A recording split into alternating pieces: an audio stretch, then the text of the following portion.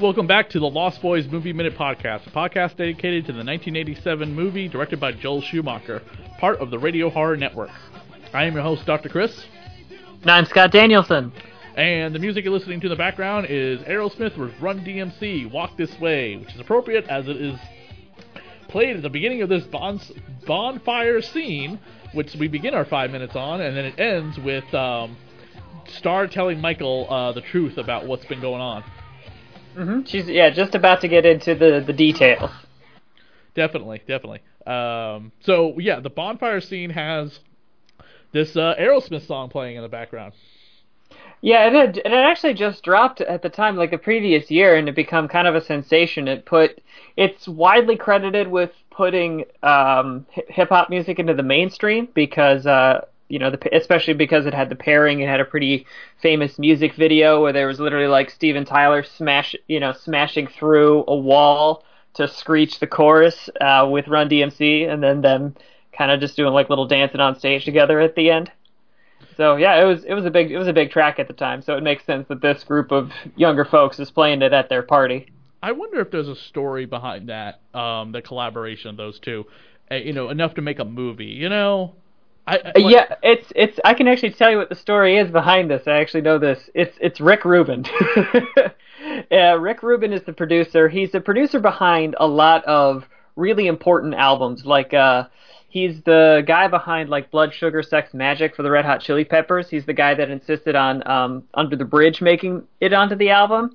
And so he was making the album with Run DMC. And he said, look, you guys have a sound and you guys are like right at the forefront. Why don't you do a cover of this Aerosmith song? And both guys and all of like Run DMC was like, we had no idea what the words meant. We just did them because it was complete gibberish to them. And they're like, yeah, we'll collaborate with Aerosmith. Aerosmith's real big right now. They had this major comeback in the 80s, and yeah, it just took off, and then that combined with the video and MTV still being huge at the time, and it put them out into the stratosphere, and then they got to sell their Adidas. The collaboration between such a prominently well-known rock band and a prominently well-known R&B or hip hop band, all the cast being white, all the cast being black, coming together to form like this amazing song, was a huge deal in 1986. Oh yeah, I mean it's kind of like the best way to describe it is that for anything by like a rap song to make it into the top, Billboard Top 100 was unheard of at the time, and so to have not only to make the top 100 but also to have crossover appeal with rock audiences, and also like arguably this version has become more famous than the original by Aerosmith from the 70s, so. It's just a moment in time. One of my other favorite songs by Run DMC is Christmas in Compton, which is usually heard at the very beginning of Die Hard. I love that. It's one of my favorite exchanges in a movie where John McClane is just like, you got any Christmas music? And our guy's like, this is Christmas music.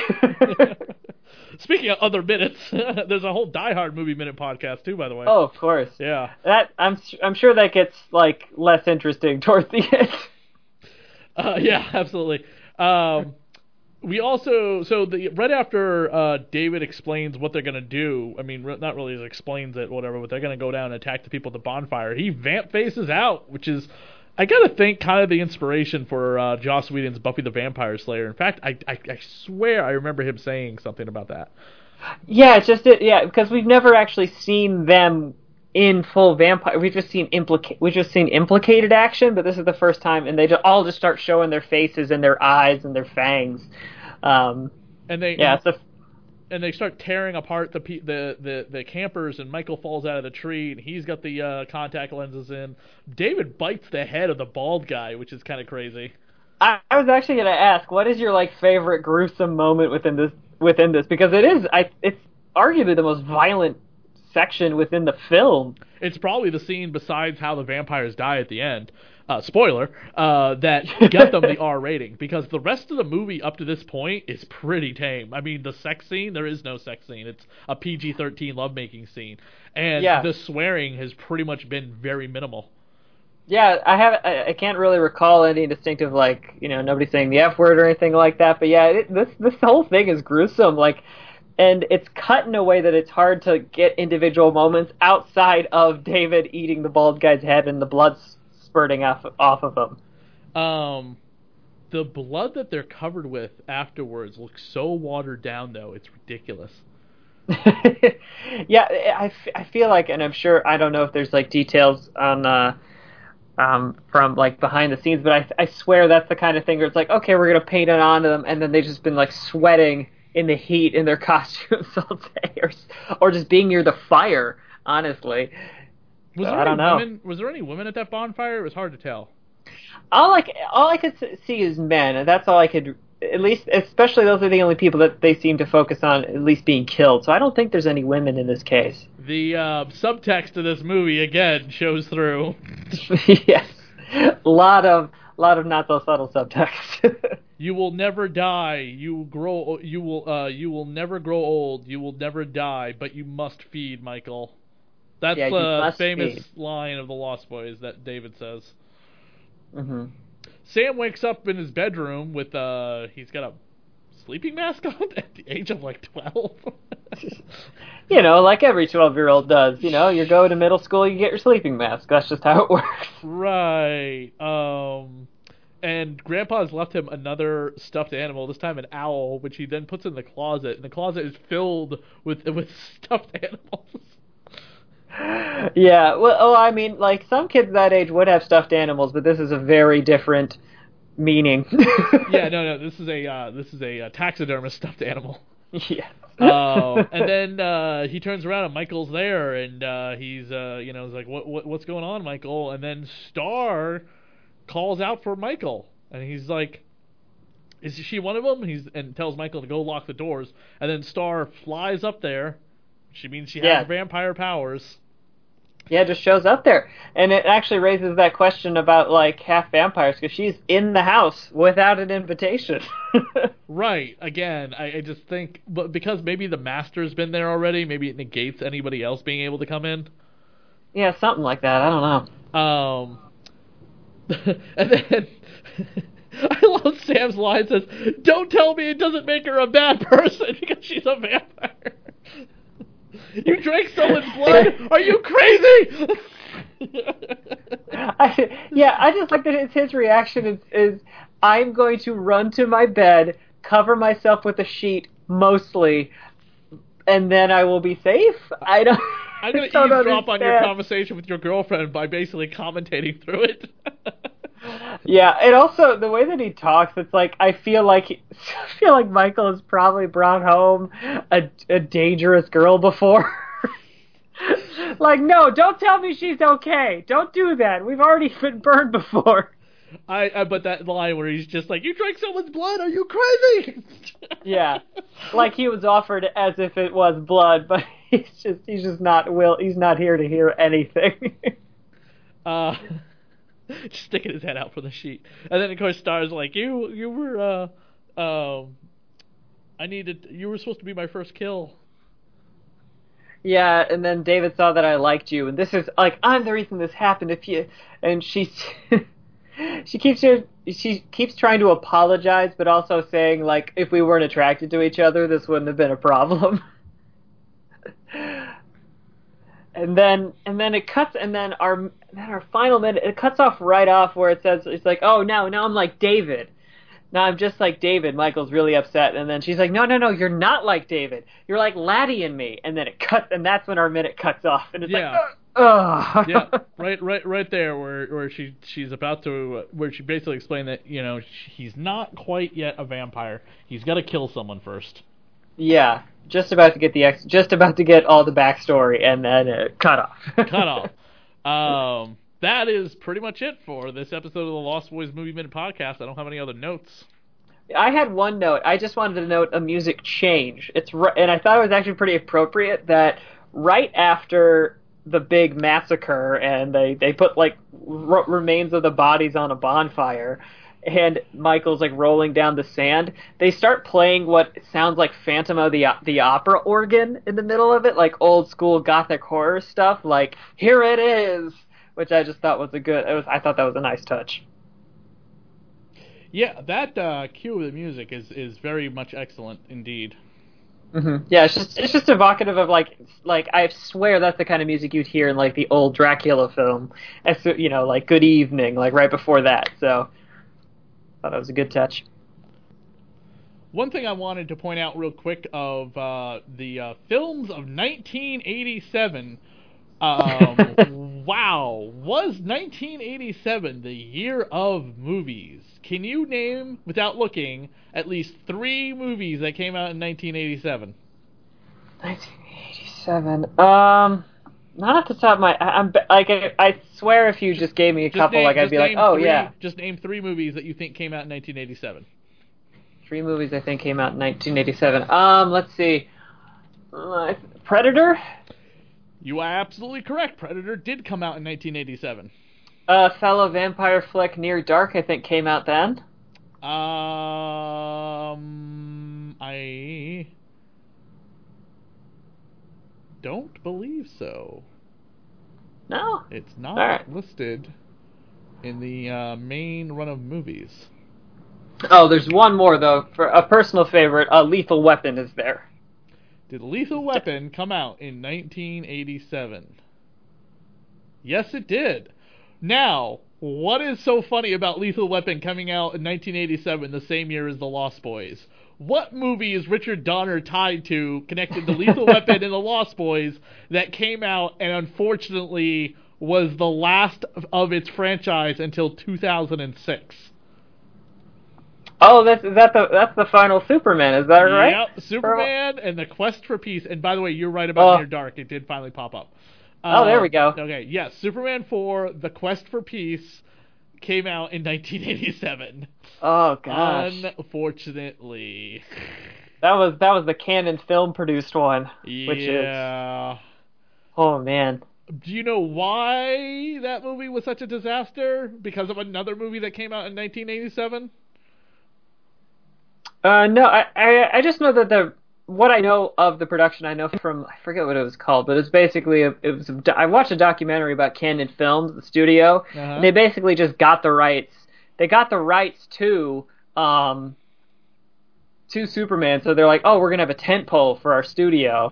So they got the rights somehow, and they just didn't have the effects budget or something, because I think they blew it all in, like, Masters of the Universe or something. Or something else. I don't remember. They blew it all. They didn't have enough money, basically. They blew it on something else, and I'm forgetting which movie it was.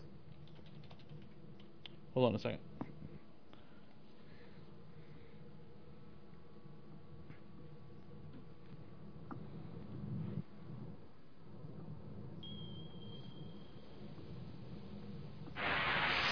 And the Masters of the Universe. I am Adam, Prince of Eternia and defender of the secrets of Castle Grayskull. This is Cringer, my fearless friend.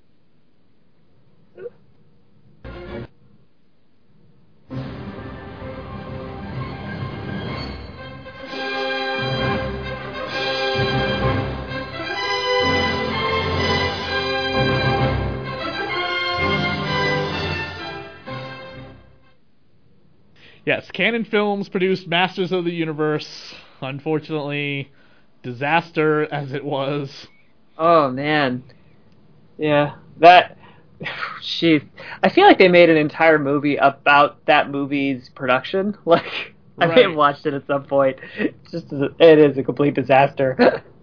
Okay, so, also in 1987, the top 10 highest grossing movies of 1987... The Lost Boys does not make the list. It doesn't make the top 20. It does not make the top 30. It does make the top 40, though. It came in at number 35. There you go. It was the 35th highest grossing movie of 1987, so not bad. No. The number 1 highest grossing movie of 1987, if you can believe this, but I actually like this movie, and it's fairly funny. Three Men and a Baby. Oh, yeah. That's right. It was Closely followed behind by Fatal Attraction, which won the Best Picture and Best, I think it won Best Actor, right? Best Actor and Actress? It got a lot of nominations. I'm forgetting if it won or not. I know I gotta check. I'll take a look at that. Right, Hang on. so Beverly Hills Cop 2 came in at number 3. Good Morning Vietnam at number 4. Moonstruck at number 5. Which I think that won something as well, right? Cher won? Cher won for Moonstruck, which means Glenn Close wouldn't have won. Okay. The Untouchables at number 6. The Secret of My Success at number 7. Stakeout at number 8. By the way, we're not talking like $200 million like the Avengers. I mean, Stakeout made $65 million. Lethal Weapon only made $65 million, if you can believe that. Yeah, it's so weird to, like, it's interesting because there's certain movies that were so high grossing at the time that, like, for instance, like the first Beverly Hills Cop, it's like $300 million, but that was unheard of money. Like, and then the number 10 movie is Dirty Dancing, which I thought would be a lot higher. Followed behind by films like the Witches of Eastwick, Predator, RoboCop, The Living Daylights, Full Metal Jacket, The Nightmare on Elm Street Part 3, The Dream Warriors. Oh, dang. A lot going on. Yeah. Also that year we had Jaws the Revenge, The Gate, which is a really good movie, Evil Dead 2 also came out in 1987. Yeah. And, Hellraiser came out that year. Yes, the first of the Hellraiser movies, which the last Hellraiser movie came out last year. Can you believe that? That's right. That franchise is still going. Yeah, 87 is a busy year. Looks like we also got Princess Bride, Raising Arizona, Planes, Trains, and Automobiles, Wall Street. God. Everything going on that year. The top 10 lowest grossing movies of 1987 are Ooh. Daughter of the Nile did not make back its budget at all. Can't imagine it would with a title like that. Iron Warrior made back $0.01 million, which I don't even know what that actually means. It's probably 100,000. Like, okay. That's... Home is Where the Heart Is. Creepazoids, which came out from Scream Factory. Zombie High. You Talking to Me? Cyclone. Wings of Hana. Oh, it's a Japanese anime movie. Hanamasi? A Forgotten Tune for the Flute. The Kitchen Toto. Those are the top 10 lowest grossing movies of 1987. Which, by the way, coming in at number 19 on the lowest grossing movies of all time is a movie we have talked about several times that we just mentioned. My Best Friend is a Vampire came in at number 19 on the lowest grossing movies of all time. Did it even crack $1 million, or is it like 400,000 or something? $0.17 million, which again I don't understand what the point means when it comes to something like that. But honestly, someone told me this was never in theaters and it was an HBO direct-to-TV movie. So maybe it had a very limited run in theaters and then went right to HBO. That's probably what happened. Yeah, that's my guess. Is that like what you at that point, like, HBO was still like kind of a fledgling network at that point, so they were just buying up rights to anything cheap so they could keep running it, without much difficulty. I'm trying to see what the other like lowest grossing movies ever was. Man, there's nothing on here I've seen. I'm shocked. I mean, I've seen My Best Friend is a Vampire so many times. Night Flyers. Night Flyers. Starring Catherine Mary Stewart from what is she in? Weekend at Bernie's. Oh, okay. The comment. From Whisper to a Scream, starring the late great Vincent Price. Vincent Price, all-time great there. Yeah. Vincent, the life and death of Vincent Van Gogh. The Garbage Pail Kids movie comes in at 105, made $1.58 million. Probably on a budget of like $20. Well, here's the thing. Because it's like a puppet movie, which means it actually costs way more than you think it does, because of all of the apparatus that has to go into that. The Care Bears movie and the Stepfather original movie are almost neck and neck for $2.4 million. Oh, the original Stepfather? Yeah. Oh, wow. Also came out in 1987. As you said, Near Dark, box office bomb, I believe. Prom Night 2, Hello, Mary Sue, the sequel to Prom Night, but not really a sequel, but only sequel in name. Oh, another great movie, which we are trying to get somebody on their podcast on our show. I don't know if I think they're completed, because I'm not caught up yet. The Monster Squad, which was a big box office bomb. Yeah, it was a big box office bomb, and it still technically has kind of a Donner family connection, because Donner directed Lethal Weapon, which is penned by the same. Both Monster Squad and Lethal Weapon are penned by Shane Black. Oh, wow. I completely forgot about that. House 2, the second story, came out in 1987. I forgot about that. And that's actually better than the first one, in my opinion. Nice. Teen Wolf 2, which starred Jason Bateman. I have seen that, and it is not good. It is not good. Mr. Nice Guy, starring Jackie Chan. Oh, that's a good one. Creepshow 2. Prince of Darkness. Oh, the movie that everyone needs to see, especially if you have a brother or sister, Flowers in the Attic. Good God. Good family movie. Hey, Mom and Dad, let's sit down and watch this terrible... Yeah. No. Julie Andrews has never steered me wrong. Oh my God, I completely... The beginning of the never-ending Ernest movies began with Ernest Goes to Camp. Oh God, I gotta be honest, if we're talking Ernest movies, the Ernest Halloween movie scared the shit out of me when I was a kid. Oh yeah, that's actually kind of creepy. Ernest Scared Stupid, like there's this fucking bridge troll in it, and it just creeped me the hell out for 3 days. Okay, weird thing. Steve Guttenberg is in the highest grossing movie of 1987, 3 Men and a Baby, and it's the same year he leaves the Police Academy franchise with Police Academy 4, Citizens on Patrol. Yeah, Guttenberg was like a non-stop hit machine for a lot of the 80s. It's forgotten. What is he doing these days? Showing up. I don't know. How about the great John Lithgow comedy Harry and the Hendersons, which is Harry a lot and of fun. Hendersons, yes. A lot of fun that movie is. How about the movie that you should never ever watch and people need to stop hurling it as this great film, considering the first movie had this pretty bad rape scene in it? Revenge of the Nerds 2, Nerds in Paradise. Oh God, yeah. I mean, today you look back at that movie and you're like, yeah, nerds suck, nerds are good and jocks are bad. It's like, no, a nerd disguises himself as Darth Vader and has sex with a woman pretending to be her boyfriend.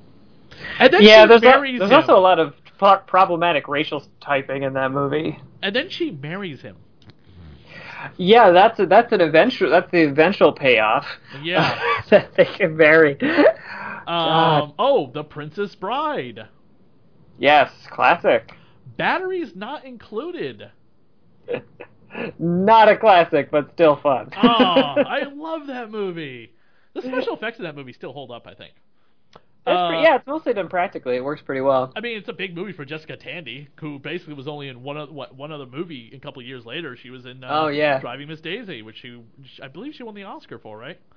I'm pretty sure she did, yeah. How about Elizabeth Shue, one of the hottest women of the 1980s, and one of the greatest films ever, starring the actor who would play the Kingpin on Daredevil, also played Thor in Adventures in Babysitting. Yes. Vincent D'Onofrio was Thor once. In the same year, he was in Full Metal Jacket. Right? And he looks like the Kingpin in Full Metal Jacket. He really does. How about May the Schwartz be with you, yogurt? Yes. Spaceballs. Arnold Schwarzenegger pulling double duty in a Facing Down the Predator and a movie penned by Stephen King's Alias in The Running Man, which is becoming a TV series. That makes sense. How about the worst movie of all time that would basically on Family Guy they would parody as the Ring video, Mannequin? Oh, Mannequin. Oh, God. That did well enough to get a sequel. I need to repeat that. Mannequin got a sequel. Which is one of the creepiest things I could possibly imagine. Wall Street also came out in 1987. Yeah, the Greed, for lack of a better word, is good. Yeah. That's what Michael Douglas won the Oscar for. He won it for that year. Yeah. Oh, that's right. So he beat himself. Yes, he was in contention with himself. Yeah, I think that also won Best Picture too, right? Best Picture, it's just a random movie fact. Best Picture is actually The Last Emperor. It's a movie almost nobody has seen unless you're just a hardcore movie buff, because it's like 3 hours long and it's about the decline of like the Chinese Empire over time via colonialism and then war. Did you ever see Wall Street Money Never Sleeps with Shia LaBeouf? Oh God, I did see that. That was very boring. Very boring movie. Like, incredibly boring. Yeah, apparently that movie and the discussion that followed was the inspiration for the How Did This Get Made podcast. I've heard that story. Yes, absolutely. Oh, and Dragnet, which, by the way, just came out from Shout Factory Select, also came out in 1987. And I like nice. Dragnet. I mean, I think that movie is a lot different than the TV series, but yeah, I still enjoy it. Early Tom Hanks when he was doing comedy before he became a serious actor. Now he's going to be playing, who's he playing next? Oh, Mr. Rogers in Welcome to My Neighborhood. Oh, yeah, I mean, Tom Hanks just can do no wrong, really. Actually, if we're talking Tom Hanks movies that mix both like funny and spooky, my wife is a gigantic fan of The Burbs. Oh, she yeah. loves that movie. And there's a Burbs Movie Minute podcast as well, by the way. Oh, yeah. Raising Arizona, Inner Space, Trains, Planes, and Automobiles, and the movie that would introduce us to future Batman star Christian Bale, directed by Steven Spielberg, Empire of the Sun. Yes, that's correct. Yeah, that's right. Which is a movie I watched when I was very young. I had no idea what that was going on in that movie.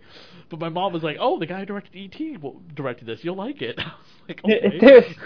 He directed E.T. It's about a kid. No, it is not. That movie is, like, not what you show children. No, that is a war film. Coming-of-age movie. Coming of age via trauma. Fantastic. Yeah, definitely.